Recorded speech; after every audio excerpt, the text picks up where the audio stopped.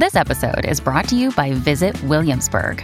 In Williamsburg, Virginia, there's never too much of a good thing. Whether you're a foodie, a golfer, a history buff, a shopaholic, an outdoor enthusiast, or a thrill seeker, you'll find what you came for here and more. So ask yourself, what is it you want? Discover Williamsburg and plan your trip at visitwilliamsburg.com. Hey, it's Ryan Reynolds, and I'm here with Keith, co-star of my upcoming film, If, only in theaters May 17th. Do you want to tell people the big news? All right, I'll do it. Sign up now and you'll get unlimited for $15 a month and 6 months of Paramount Plus Essential Plan on us. MintMobile.com/switch. Upfront payment of $45 equivalent to $15 per month. Unlimited over 40 gigabytes per month. Face lower speeds. Videos at 480p. Active Mint customers by 531.24 get 6 months of Paramount Plus Essential Plan. Auto renews after 6 months. Offer ends May 31st, 2024. Separate Paramount Plus registration required. Terms and conditions apply if rated PG. Hello, everybody. This is Marshall Poe. I'm the editor of the New Books Network. NBN listeners like to read books and buy them. So we thought we'd tell you that right now, our friends at Princeton University Press are having a remarkable site-wide sale. You can get 50% off books, including ebooks and audiobooks, with the code 50, F-I-F-T-Y, at checkout until May 31. You can save some real money on Princeton University Press books. I encourage you to go there and check it out. Welcome to the New Books Network. Hello. Welcome to the New Books in Jewish Studies podcast. I am your host, Ari Barbalat. Today, it is my humble honor to be in dialogue with Aomar Boum, the author of the new book, Undesirables, A Holocaust Journey to North Africa, published in Stanford by Stanford University Press 2023. Aomar is professor of anthropology, history, and Near Eastern languages and cultures at UCLA, and also the Maurice Amato Chair in Sephardic Studies at UCLA. Aomar, it's an honor to be in dialogue with you today.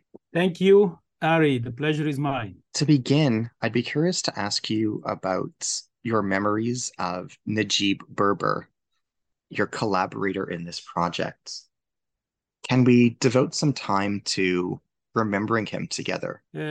Thank you, Ari, first of all, for the opportunity to talk about this book, this collaborated project, or this project of collaboration that I did with my late and former brother and friend, Najib Berber.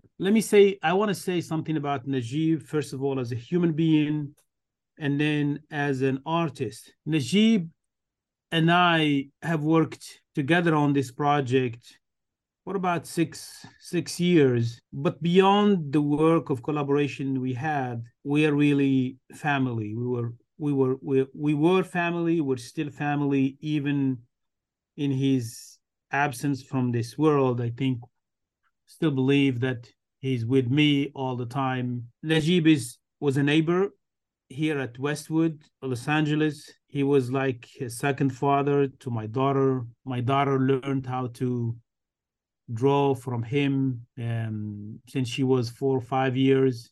He was always there, joking with her. Najib was somebody who always loved kids. He loved being around kids. It's a gift. It's a gift to have somebody who can joke with kids and play with kids in this world. But Najib was born in Algeria in the 50s, in 1952. Grew up in Paris, in France, before he moved to the United States in the 1990s. So you can see from here that he's already somebody who's a cosmopolitan. He has a knowledge of different worlds. He knew North Africa, North African history, North African culture as an Algerian, who also had an understanding of Moroccan society, Tunisian society, Libyan society. And so given his work, he worked with artists in Morocco. He worked with artists and cartoonists in Tunisia as part of one of the early histories of bande dessinée and graphic novels and graphic histories in both countries. In France, he collaborated, and he was also part of a circle of Algerian bande dessinée and cartoonists who fled in the 1990s. But also he maintained strong relationship with artists in Algeria. and in the United States, coming to the United States, even though he did some work and he was not as active as in different circles, but he did a lot of artistic work for different projects in different parts of the United States. So working with Najib on this project is really a gift in the sense that when I proposed to Najib working on the camps, on Vichy camps in North Africa, and telling the story of Jews and Spanish Republicans and other undesirables who were mistreated by the Vichy government, and many of them ended up in labor and detention and disciplinary camp throughout North Africa. Najib was agreed right away, and I was lucky to work with him for different reasons. Many of them has to do with what I already said. This is an artist who began as an amateur in the 1980s, but he was involved in what we call the second generation of Algerian cartoonists, Algerian artists. So he has the knowledge of what it takes to write and to produce a comic history from a North African perspective. He has the historical knowledge that I don't need to train or teach to another artist from outside of the region. He was also very familiar with Holocaust history, Jewish history, given the fact that his wife was the daughter and granddaughter of two Holocaust survivors, and he knew French society, French history very well. So I didn't have to do that background training for an artist. When we sat down, we talked about the script, and we talked about the script of the book. We talked about the history of how we want to do it. I was working with an artist who was very informed with this history. And for that, I was really blessed. I was very fortunate to have somebody like Najib as a collaborator, as a friend, as a member of my family, and as a brother. And I was very fortunate to produce the work that we did together. And I really hope that students in universities, members of the general public, would appreciate his art, his really unbelievable art. Thank you. How have you been impacted by his passing? Are you okay since he passed? Do you mind if I ask how you have been feeling since his passing? I think it depends. Sometimes you miss having coffee with him at home. We've always, one of the things that we talked about our homes, we talked about Morocco, we talked about Algeria, we talked about our connected histories, around cup of coffees sometimes twice a week, sometimes 3 times a week. Every weekend we go for a walk. So I miss that. But when I wanted to get disconnected from university daily life, or I always turn around to Najib, and I miss that. I think even my daughter too misses him. Yesterday I was talking to my daughter actually, and then she said, "Yeah, I miss Najib." And so it comes and goes. But I'm lucky because I get to hold to his really funny words. Sometimes I remember, I just want to say this joke. For instance, the other day when he was just 4 weeks before he died, we were talking, and he said he loved what Stanford University did with the book. And he came and he said, "Well, now that the glory is here, I am fucking dying." So, and he said it in a what his wife and I would always say, and his son would always say, this is the Najib's humor. And it's somebody who's got a real understanding of the world, I think. And he was also in many ways a man of justice, but also a man who, despite all of these things, he loved Paris. I think that I have always to, I'm obliged to say that all the time, because everything he says, you can have a conversation with him and then it says, "Oh, I miss Paris." And so he liked art in in many ways. I think that's probably why he's always reminded, even living in the US, whether when he used in Massachusetts or in California, I think France probably meant to him art, meant to him beautiful buildings, beautiful architecture, a world of music, a world of art, and so on and so forth. So I think it's I miss making fun of him when he talks about Paris, because I don't have that same connection that he had with Paris. But we also talked about being from the same region, thinking about as I said, these connected histories that are linked because of where we come from, but also because of our relationship to the colonial power that happens to be France. Thank you for sharing this. May his memory be for a blessing.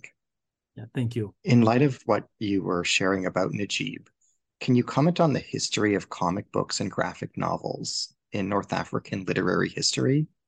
Were there any works in French or in Arabic that inspired you in preparing this? Are there any others that deal with the Holocaust or World War II period other than yours? That's a great question. So when you think about graphic and comic art, or what we call it in North Africa and in France, bande dessinée, I would say that Algeria, to some extent, was at the forefront of this tradition, even though there are moments in Moroccan history in the 60s and 70s where you have a few examples of cartoon sections in newspapers, or even publications that were reserved just for cartoons and comics and what they call comic strips.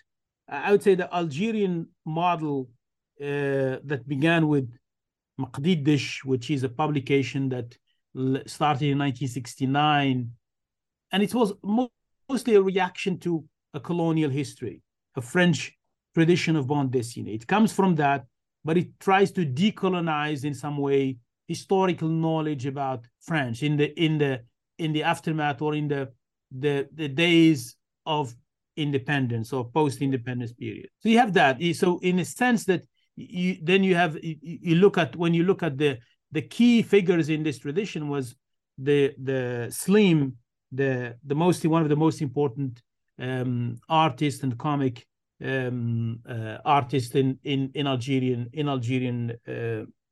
tradition. Then in the 1980s, you start seeing an emergence of a different school that connected in some way to Tunisia with the publication of Qaws wa Quzah, which Najib was part of also, but also Najib played also a role in the establishment of festivals of bande dessinée in Tunis, in Algeria, and later on in Morocco. Okay, and so this connection between Algeria, Tunisia, and Morocco at some point, I think Najib was part of all of these. We cannot also forget the fact that there were also models of bande dessinée in the context of Lebanon, and in the context of Iraq, in the context of Syria, and in the context of Egypt, and even in the context of the Palestine. So you have the example of Handala, for instance, the figure of Handala that was part of this whole history of Palestinian cartoons, and then if you fast forward to the 1990s, you have a pause in the Algerian society because of the civil war. Okay, and you will wait until the early 2000, where you see a shift from this presence of a strong tradition of bande dessinée in Algeria and Tunisia to Morocco, especially with the establishment of a school of bande dessinée in Tétouan. So that's in some way, that's the history. If you look at the example of how bande dessinée or comics discuss the World War II and the Holocaust, we really don't have a lot. We have a few examples, like a publication of a bande dessinée called Le Carton Jaune, which was it's an example of bande dessinée that talks about a soccer player, but actually it is more, it's a story that tries to take the story of Gez, Perez, the Jewish boxer from Tunisia who was interned in Auschwitz. There's also a bande dessinée for kids that talks about the Grand Mosque of Paris. And outside of these two, you see references in bande dessinée about the war to some moments in history of World War II, like the story of Sultan Sidi Mohammed bin Yusuf in some bande dessinée, two bande dessinées in Morocco. You see bande dessinées that talks about Senegalese tirailleurs or Moroccan tirailleurs in the World War II. And there's actually published recently called Le Tirailleur, but it references elements or sections in phases, historical phases during World War II. That's all you get. If you go back to the 1940s, you have examples of bande dessinée that was drawn during the war, but mostly in the context of France, in the context of camps like Gours and Le Vernet in France. So what we're trying to do in this book is really to find a way to use this connection between the southern part of the Mediterranean and the northern part of the Mediterranean in so far as the movement of people fleeing the Nazi rise to North Africa to escape from Casablanca or Lisbon to the Americas, to talk about this story and to do it visually through the comics. That's where we come in. That's where Najib and I come in to this tradition of comics, to take it outside of these histories and sometimes stories that are local, to talk about this trans-regional Mediterranean history, which we happen to call Mediterranean bande dessinée. And the story of the Holocaust and North Africa, or the story of World War II and the movement on the circulation of people, refugees and migrants from Europe to North Africa, we think is an essential part of telling this story of Mediterranean bande dessinées through an example of the Mediterranean bande dessinée that we call the Undesirables. At the very end of this book, graphic images of you and Najib are presented. In what ways, if at all, are you and Najib personally hidden characters, so to speak, in the text and story? In what ways are you, as narrator, illustrator, and graphic designer, quote unquote, hidden participants in any way in the narrative in regard to what you reveal and conceal, bequeath and withhold to and from the reader? Wow. That's an interesting question. In many ways, I think we're authors, but we're authors and artists of the book, of this story, guided by the archives. And this is where they come up with this term called retroactive writing, or a retroactive rendering of the story of refugees guided by the archives. Let me explain that. So I come to this as a historical anthropologist, in a sense that I am interested in the vignettes and the stories of people. And out of that, I'm trying to tell a story that can reflect in some way a general issue or that was happening during the time. So we can't write, because we don't have ethnographies of during that moment. I think there is a possibility, I see it as from an anthropological perspective, you can actually go back to the archive, look at how people talked about their stories, about their sufferings, about their struggles, about their movement from France to Tangier, or France to Algiers, and from Algiers, how they were, whether they escaped to the Americas or they were held as captives and been sent to the camps. And the archives, these are archives held in the United States Holocaust Memorial Museum, archives held at Yad Vashem, archives held in the Moroccan National Archives or les Archives du Maroc, and so on and so forth. Local, family, national archives.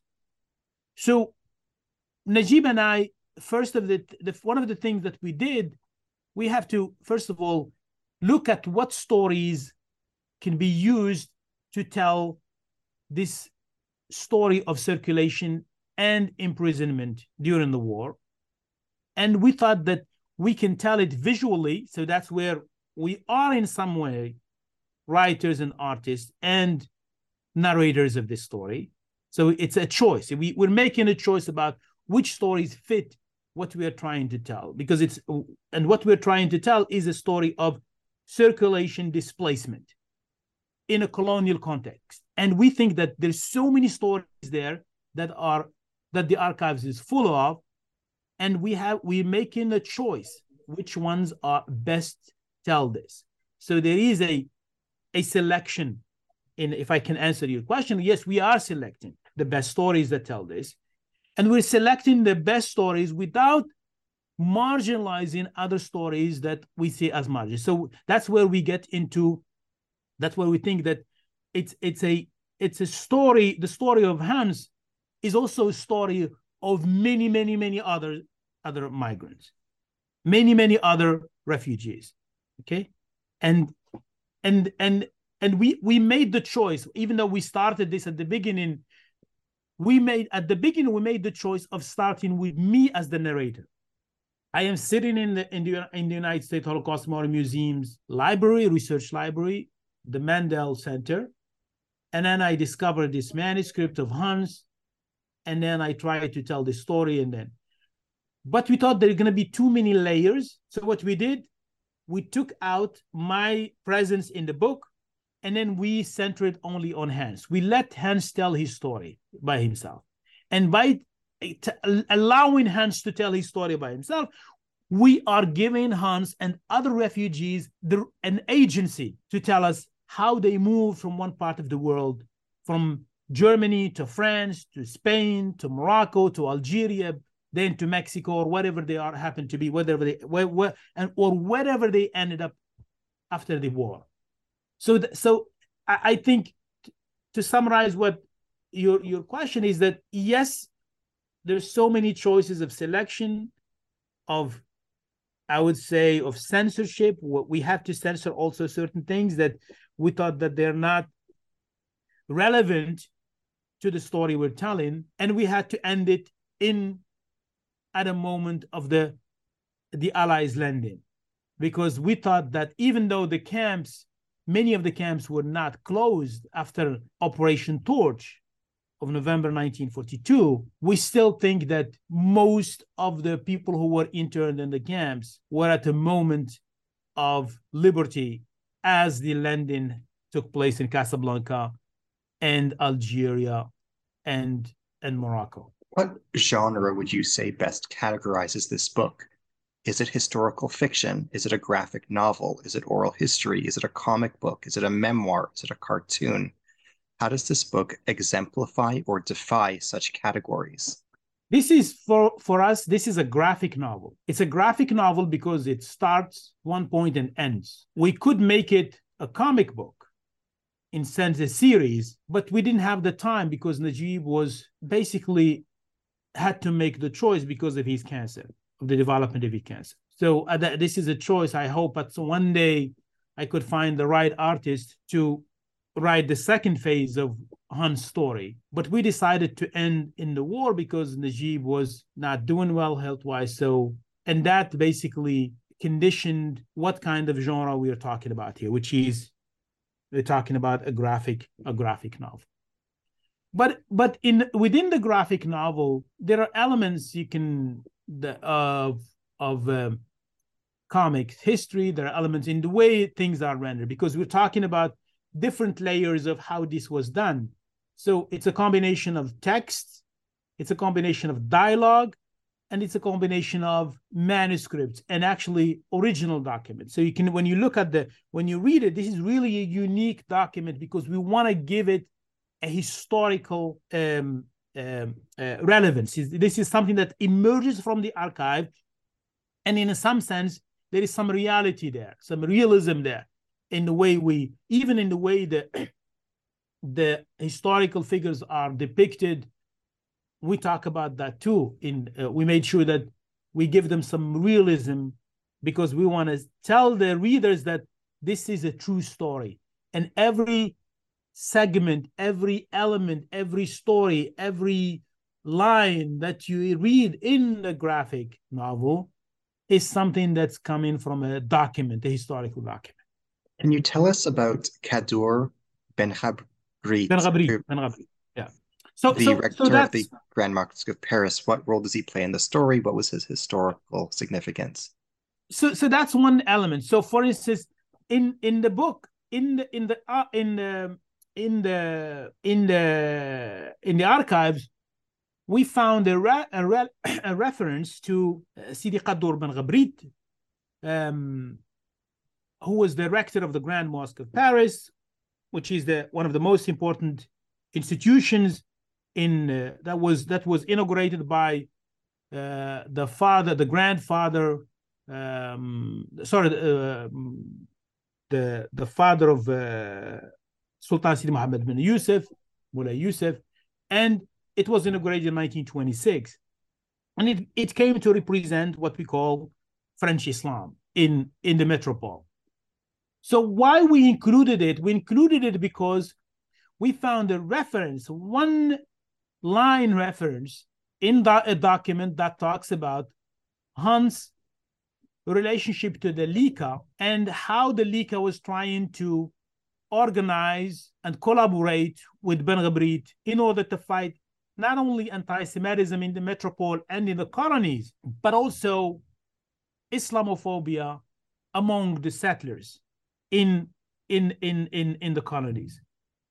So we thought about when we thinking about the script, I decided to make sure that the story of Ben Ghabrit would fit in the arch narrative of the movement of Hans from Germany, from Berlin to Paris, especially at a moment where we also found another document that talks about the visit of Sultan Sidi Muhammad bin Yusuf in 1933 at the moment that Hitler was coming to power. So all of these things that here you have Ben Ghabrit, who represents one of the advisors of Sultan Sidi Muhammad bin Yusuf in 1933 or even before that, coming to meeting the Sultan in the mosque in 1933. And at the same time, you have Hans and Nassim ben Nassim, the Algerian Jew, were already talking about what can be done as far as Jewish-Muslim relations in both. And then you have the Sultan and Ben Ghabrit inside the mosque talking about ethnic relations in Morocco and the larger North African world at the moment where the French tried to institute in 1930 what's called as the Berber Decree, or the Dahir al-Barbari, which was trying to separate Arabs and Amazigh, or what we call Amazigh or Berbers. So that's why Ben Ghabrit becomes a central figure, because later on, as you know, in World War II history and in a lot of French history, a lot of people talk about the role of the Grand Mosque of Paris in saving Jews, and especially the role of Ben Ghabrit in protecting many Jews and giving them fake paper that they were Muslims instead of Jews, and this way they protected them from Nazis. But that's something we talk only about during the war. I don't talk about Ben Ghabrit and Sultan Sidi Muhammad bin Yusuf later, because I'm reserving that for the book that I just mentioned to you, which is that I'm working on with one of my former advisors, Daniel Schroeter, on the relationship between the Sultan Sidi Muhammad bin Yusuf and Jews during World War II. So that's for a different book that I'm not going to talk about it right now. Among the camps described in the book, are the Jelfa camp, the Sidi Bel Abbes camp, and the Janyam Borezg camp. Yeah. Where were they located? When and why were they created? Can you tell us about the histories and geographies of these camps during the war? Yes. So this is The Undesirables is largely a book, is mostly, I would say, a book about Vichy camps in the Sahara. So when we think about the history of camps, refugee camps, migrant camps, even in this context, I already mentioned what I call North Mediterranean bande dessinée. When you think about the relationship and the movement of people today on both sides of the Mediterranean, camps are always there. Camps for refugees now coming from West Africa, in Tunis, camps in some parts of Morocco, camps in some part of Algeria, camps in Europe. These are camps of refugees who are struggling because of for economic reasons, environmental conditions. So for us, this book is about camps, but in a different time, at a time where you have a political and a World War II, a world crisis a political crisis that led to a global war, which led to the displacement of many people from within Europe, first to France, and then to North Africa. So let me first situate who are the people who were interned in the camp before I talk about the camps. So at the moment, as early as the 1930s, a lot of European Jews from Germany, from Austria, from different parts of began to notice the rise of not only anti-Semitism, but also fascism in Germany and other European countries. And then from there, they start going to France.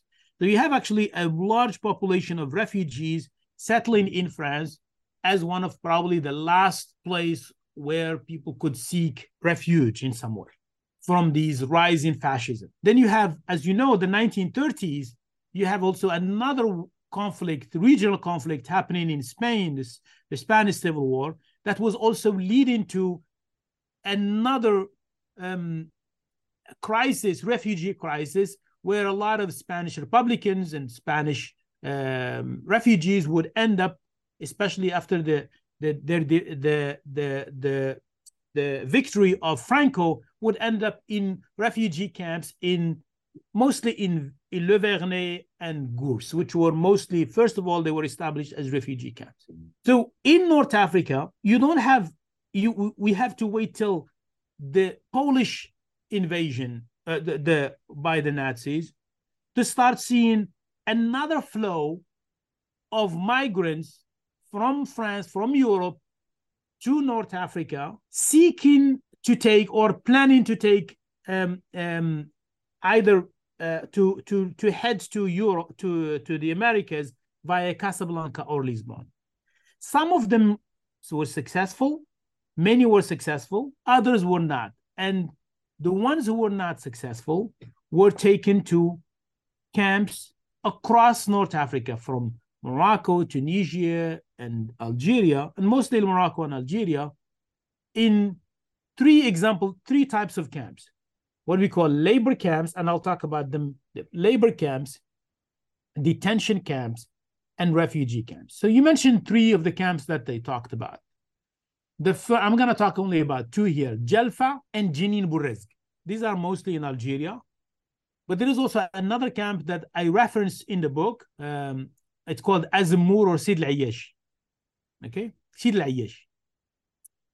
The Sid al-Ayyashi is what we call un camp de triage. It's a detention camp where once people are picked up from cities like Casablanca or the port of Casablanca, they get taken to Sid al-Ayyashi, and the people who can work in labor camps, they get sent to labor camps all across North Africa, including Jelfa or Bouarfa and other camps.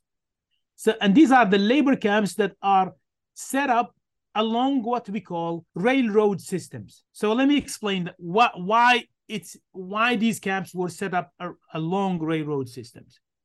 In the 19th century, the French colonial government in Algeria, and as they were thinking before even the colonization of Tunisia and Morocco, the French power were thinking about establishing a railroad system across the Sahara from the Mediterranean Sea to sub-Saharan Africa to link the Saharan interior to the Mediterranean via a system of railroad systems to maximize the use of mines and the extraction of natural resources. But this project was put on pause for a long time until the 1939-1940, largely because of two things.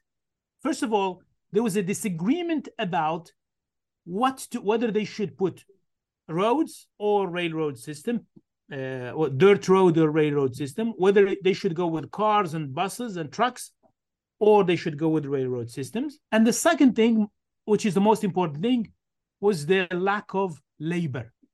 So by 1939, you have all these Spanish Republicans who were prisoners, or refugees, and later on turned into prisoners, and Jews and other undesirables. They became the perfect thing that the French were looking for, a free labor.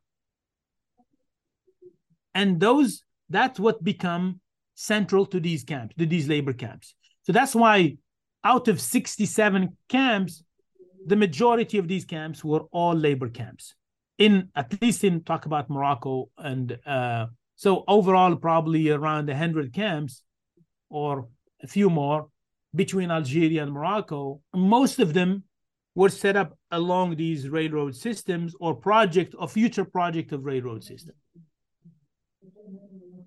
In the post-independence period, many of these camps were refurbished and later on were used as detention camps for prisoners, nationalist independence movement. Yeah. How have the physical premises of such sites been preserved since World War II? Can any sites be visited today? What condition are they in? Can you comment on the state of conservation with respect to camps in North Africa? No, there is no project of conservation, although some of the camps and traces of these camps are still there. You can still see traces of the railroad system or what's left of the railroad system in the Sahara still there. You can still see some buildings of some camps like Tendrara camp still there. If you go to places like Casablanca or Rabat or Algiers or Oran or Constantine or Tendrara and many other places, you probably have to rely on oral history and oral memory to identify the location of those camps. Like, for instance, I'll give you an example. Just outside of Rabat, there is a camp that's which is now very close to a site just around the Bourgreg, the river of Bourgreg. If you don't know, people who lived during the period of the 1940s would remember that, but nobody would know that anymore. So and I think that's part of the thing that we're trying to do through this historical project, is really identify these spaces where Vichy and French colonial authorities and the French Ministry of Economic Production and French Ministry of colonial and these colonial administrations, all these projects that they were doing that were tied to colonial industries, including mining industries. So these projects, in a sense, are part of this historical, not only historical remembering, but also a new way to identify these spaces, write about them through different models, through comics or through histories or traditional histories, and so on and so forth. Yeah, and the camp that I'm talking about as far as Rabat is Wada Akrosh, called Wada Akrosh. So Wada Akrosh is a very small camp that was connected to the outside of Rabat, was part of the railroad system too, but it held most of the workers there were Polish Jews and French communist, and Spanish Republicans. Yeah. Who is the character Yusu? Can you describe him? In what ways is he typical or atypical of the experiences of French West Africans in French North African camps? So one of the things we think we're bringing to the history of this comic book in North Africa is to make sure, and we try to do this through the story of Yusu, to make sure that we're giving visibility to the stories of West Africans. West African soldiers, what's known as the Senegalese tirailleurs, were part of French colonial history going back to World War I. The Senegalese tirailleurs played a major role in the defeat of Germany during World War I as soldiers that were at the forefront of the war. And they also played a major role in freeing Europe from the Nazi yoke and from fascism. And I don't think they get a visibility in comics and in many writings of the war. So we try to do that in the region we're talking about, mostly because there were also camps in West Africa. There were camps in Senegal, there were camps in Niger, there were camps in Mali. These were camps mostly reserved for sailors, but these camps were planned to connect the other part of the Mer Niger project, the Mediterranean Mer Niger railroad system that connects the Mediterranean to sub-Saharan Africa. So Yusu is an example that this is the only case we found where you have a descendant of a Senegalese tirailleur who fought during World War I, who decided at some point in World War II to resist the treatment of the French colonial administration. And by doing that, he became an undesirable. And then he was interned in camps. He had to work in some of these camps. So it's an unusual story in the sense that you don't see a lot of Senegalese tirailleurs in the camps as workers, but you see them as guards of the camps, as part of the French. But also we want to flip this story to say that Senegalese tirailleurs and West African in general were also part of the people who were persecuted and in some way who struggled during this colonial period.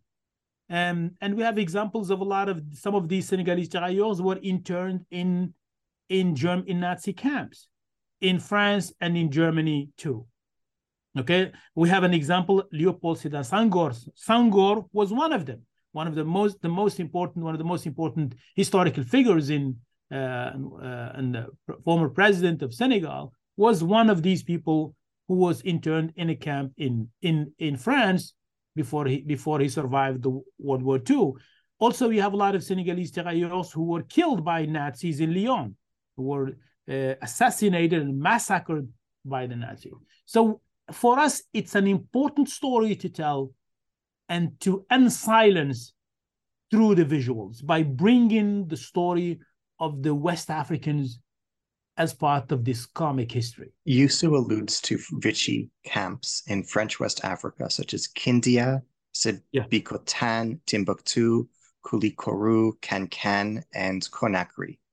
How much is known about the history of these camps? Can you contextualize what he's alluding to in reference to such camps? Not a lot. So we don't know a lot. So this is where I think this is a project for West African scholars in Senegal, in Mali, and other parts of West Africa to write about, given the fact that they would know more about these local histories. And this is where you have, hopefully we can still salvage what's left as far as oral memory and oral history. But as I said, they were part of this big project to connect the Mediterranean to Sub-Saharan Africa and Sub-Saharan Africa to West Africa. But the number and the people who were interned in these camps, as I mentioned in my previous answer, is that most of them were sailors, were people who were caught as they were trying to go from, for instance, Casablanca to across the Atlantic, and some of them will end up in the ports of along the coast of Senegal, and then they were taken from there to Sébikotane or Timbuktu. And that's basically the story. So, but we don't know a lot. And so by mentioning them, we're signaling that these are stories that are untold, that are unresearched. And even though we have some Senegalese, we have a Senegalese historian, forgot his name, but a few Senegalese historians actually were doing some preliminary work and interesting work on that by writing not only about the story of these camps and Jews of West Africa, but also by connecting the treatment and how West Africans figure in the German and French colonial history in relation to how African Americans and West Africans and Africans in general figure in the German discourse about race and otherness in the context of Nazi Germany.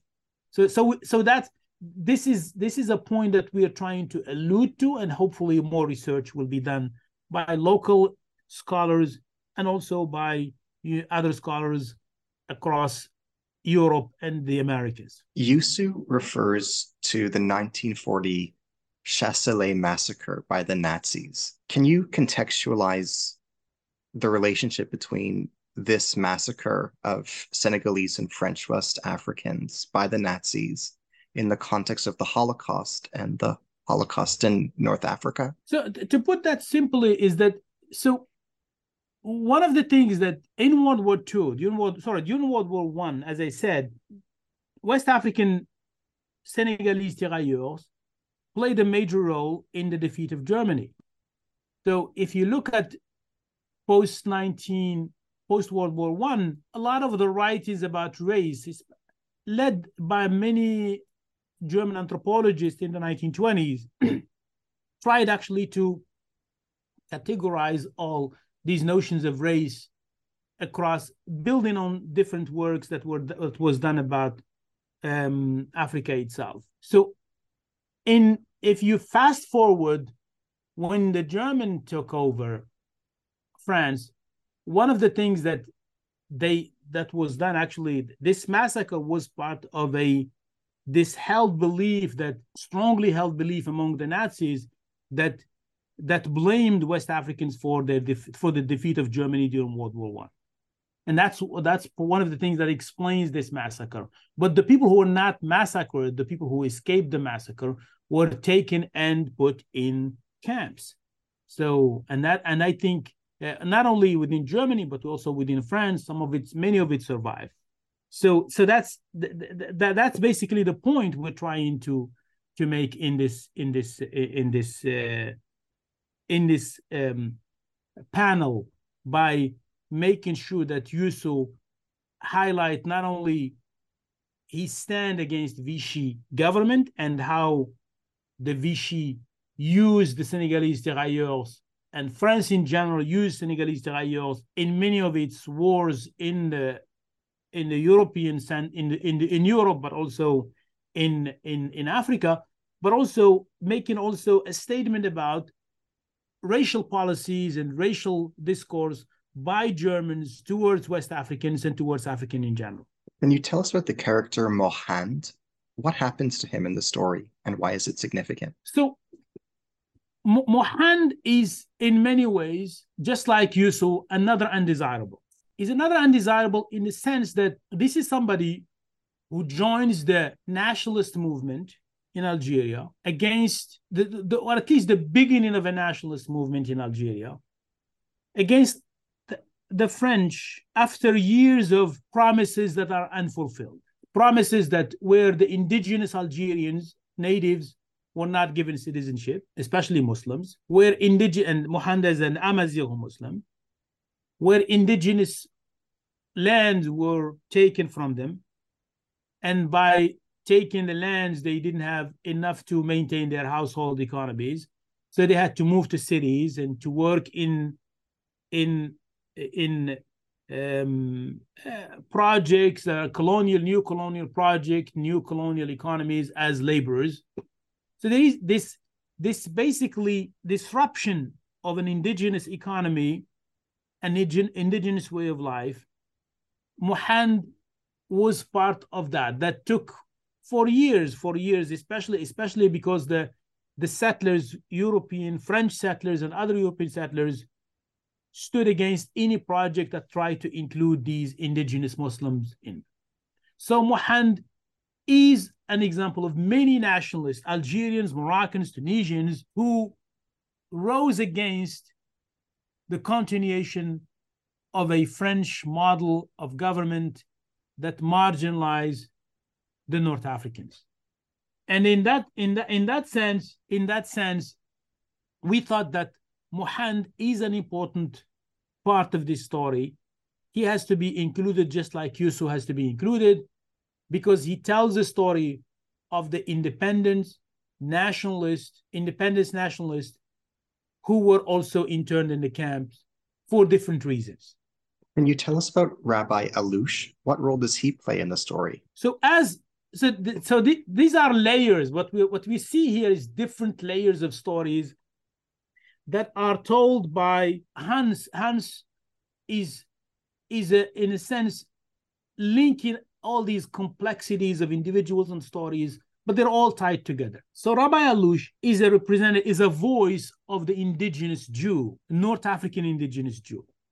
So as you know, as European Jews are flowing to North Africa, you have also another Jewish community all across North Africa, North African Jews. In Morocco, you have about 240,000 Jews that have a different legal category. They were subject of the Sultan. In Algeria, you have about around 140,000 Jews that were French citizen, but they lost their citizenship because of the anti-Jewish laws. This is a French citizenship that was granted to them because of the Crimea Decree that goes back to 1870. And then once Vichy took over, you have that the cancellation of that citizenship. You have also other Jews in Tunisia that were subject also of the ruler of Tunisia, because in Tunisia Tunisia and Morocco were French protectorate, and unlike France, which was a department that was linked to France, was part of Greater France. So Alouche is one example in the south, where you have these what we call Saharan Jews that one of my colleagues, Sarah Stein, wrote about them, who you can see that they're living separately. They are not in the camps, but they are a reminder of the fact that there is another Jewish community that has in some way until now escaped the internment, escaped the camps because of their legal status, because they were not French Jews, but they were also connected because they lived not far from the camps, because these camps were set up along many communities, or they went through many communities. So, and in some way, Hans and Mohand and other internees could leave their camp at the end of the day and go to the village for either to walk around or to go to meet friends or to go to a cafe or something like that. So Alouche is a reminder of the other Jewish community that's, even though many of its members was going through French in some way or another, depending on the location, was being influenced by or affected, in my ways, I would say, affected by the anti-Jewish laws, French anti-Jewish laws that were written in the metropole, and then that the Vichy government tried to apply all across the colonies, but each community was subjected to these laws in a different way. So that's what we're trying to do in this story. This question is hypothetical and counterfactual in nature. Can you speculate on what happens or happened to the various characters in this story after your book ends? What do you conjecture may have happened to them after you stop narrating? If you cannot answer this question, what kinds of questions would you like your readers to ruminate upon regarding the characters after they finish reading your graphic novel and after they reach the end? That's not a hypothetical question. I think it's a real question. It's a real question in the sense that descendants of many of these people are reaching out to me today almost every month, every week, sending photos, asking questions about where to find the stories of their fathers, their grandfathers, their mothers, or telling me the stories of themselves as kids who went through some of these detention camps. And for me, and for Najib and I, I think we already achieved what we hope this book will bring, is that this is a project of memory, memorialization too. It's a project that not only meant for the classroom and for the general readers to think about how the people who survived, where they are now. Some of them are in New York, some of them are in Haifa, some of them are in Paris, some of them are in Bolivia, some of them are in Japan. It's some of them are just here in California. For us, it's a beautiful thing about to do and to be reminded of the power of memory and to help people in some way or another think about their own stories. And in that sense, this project, this visual project that tries to link the text to the image, is something that I think is as important as a memorial that is put in a site of a camp today. It's probably even more important because it allows people to read about it, to see it, to think about the possibilities beyond the image, and to think about what those images and those faces in each panel communicate as far as sentiments and feelings and how people felt being held in a camp under the sun of working on a daily basis, lifting rocks or putting together or breaking rocks or making sure that a railroad system is put in an amount of time that for a year or two, and so that's what we hoped. We hope that second generation or descendants of these people will be able to visit the archives through the book we just published. And I think many of them are doing that right now. And we're very happy about that. In your perspective, when we think about silences surrounding the events in North Africa during World War II and the Holocaust, should we think of silence in the singular or silences in the plural? If we think about silence in European collective memory, in Arab historiography, in North African collective memory, in Jewish studies, in the West, in Israeli culture, are these separate and distinct silences, or is it one general silence in the singular? I think these are silences in the plural. And that's why we make sure that the undesirable includes a lot of voices and not to say that, yes, this is the fascist Nazi project was a project that targeted Jews mostly. But in this project, a lot of people over time were added to that. And a lot of people were affected directly or indirectly by it. And it became a project that would include other people as Vichy would imitate that project, that Nazi project. So the undesirables, in a sense, include these. And our project tries to unsilence the other many other stories, including for me, and I can end with this one. For me, it's also a family story. In one of the camps that we don't talk about in the book, Camp Bouazer, in this camp, as early before even the Vichy rule in North Africa, members of my own tribe, including my father, worked in these camps as laborers. It was a mine, a cobalt mine in southern Morocco that the French colonial administration started using as early as the 1930s, and then later on it will be taken by the Vichy government because of the importance of cobalt in the military industry.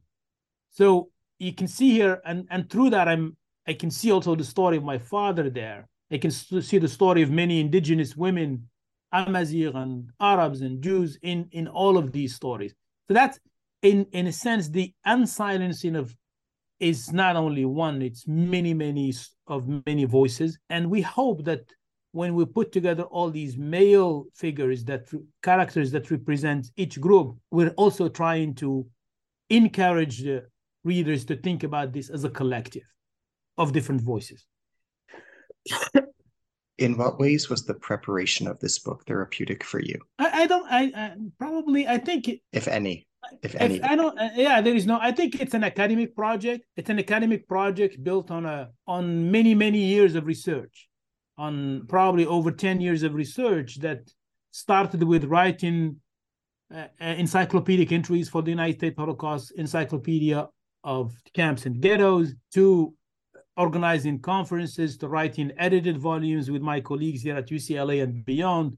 And then that ended up with this book. And this is one way to reach out a different audience, mostly, hopefully kids, hopefully K through 12, and the general audience. As we bring our dialogue today to a close, can you tell us about where your time and attention have gone since completing this book? This is a book that allowed me, in many ways, to see the power of image in today's communication. This is a book that, as we speak now, I'm actually, I just got the edits of the French translation. That's going to be published in Morocco next month. I'm waiting for the Arabic translation soon. So this is a book that really it opened my mind now, and it's now not only forcing me, but it's pushing me to think about the possibility of the comic in rendering our research to a much larger audience. And that's where I'm hopefully planning to go in the future. Not in all of my research, but at least in some part of my research. I want to, every now and then, I want to think about the project that takes what we do, all the research, all the writing we've done, and then think that, or use that and translate that into a visual format, a comic format. Because I really think that's a way to bridge K through 12, to bridge the universities and to connect universities on what we do as professors and researchers in universities by working with K through 12, by working with the larger communities. I think it's really in that way. I think we become public servants, and we fulfill our role as public servants. I couldn't agree more. I wholeheartedly appreciate all the effort that you have invested into this noble and righteous work. Thank you. Thank you so much. Thank you. To our listeners, I am your host today on the New Books in Jewish Studies podcast, Ari Barbalat. Today, I've been in dialogue with Aomar Boum. He is professor of anthropology, history, and Near Eastern languages and cultures at UCLA, University of California at Los Angeles. He is also the Maurice Amato Chair in Sephardic Studies at UCLA. Today, we have been discussing his new book, Undesirables, A Holocaust Journey to North Africa, published in Stanford by Stanford University Press, 2023. His illustrator, Najib Berber, recently passed away, and this interview is in part dedicated to him and his memory. Thank you.